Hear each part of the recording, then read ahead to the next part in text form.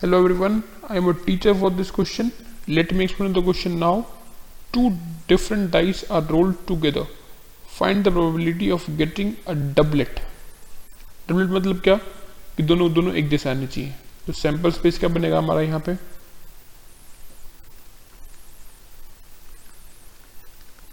क्या बनेगा? एक जैसे मतलब 1 1, 2 2, 3 3, 4 4, 5 5 and 6 6. This is a sample space and we do know the formula.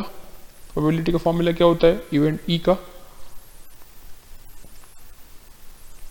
favorable outcomes divided by total outcomes. तो हमारे पास फेवरेबल कितने हैं यहाँ पे? 6 है. फेवरेबल आउटकम्स कितने हैं? 6 एंड टोटल आउटकम्स कितने हैं? 36. तो आंसर क्या होगा? Probability of event E is equal to 6/36, that is equal to 1/6. So final answer क्या होगा हमारा यहाँ पे?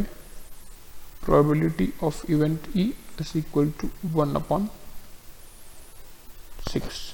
I hope you understood the explanation. Thank you.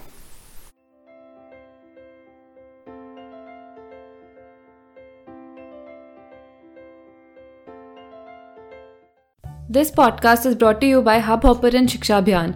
अगर आपको ये पॉडकास्ट पसंद आया तो प्लीज़ लाइक, शेयर और सब्सक्राइब करें और वीडियो क्लासेस के लिए शिक्षा अभियान के YouTube चैनल पर जाएं.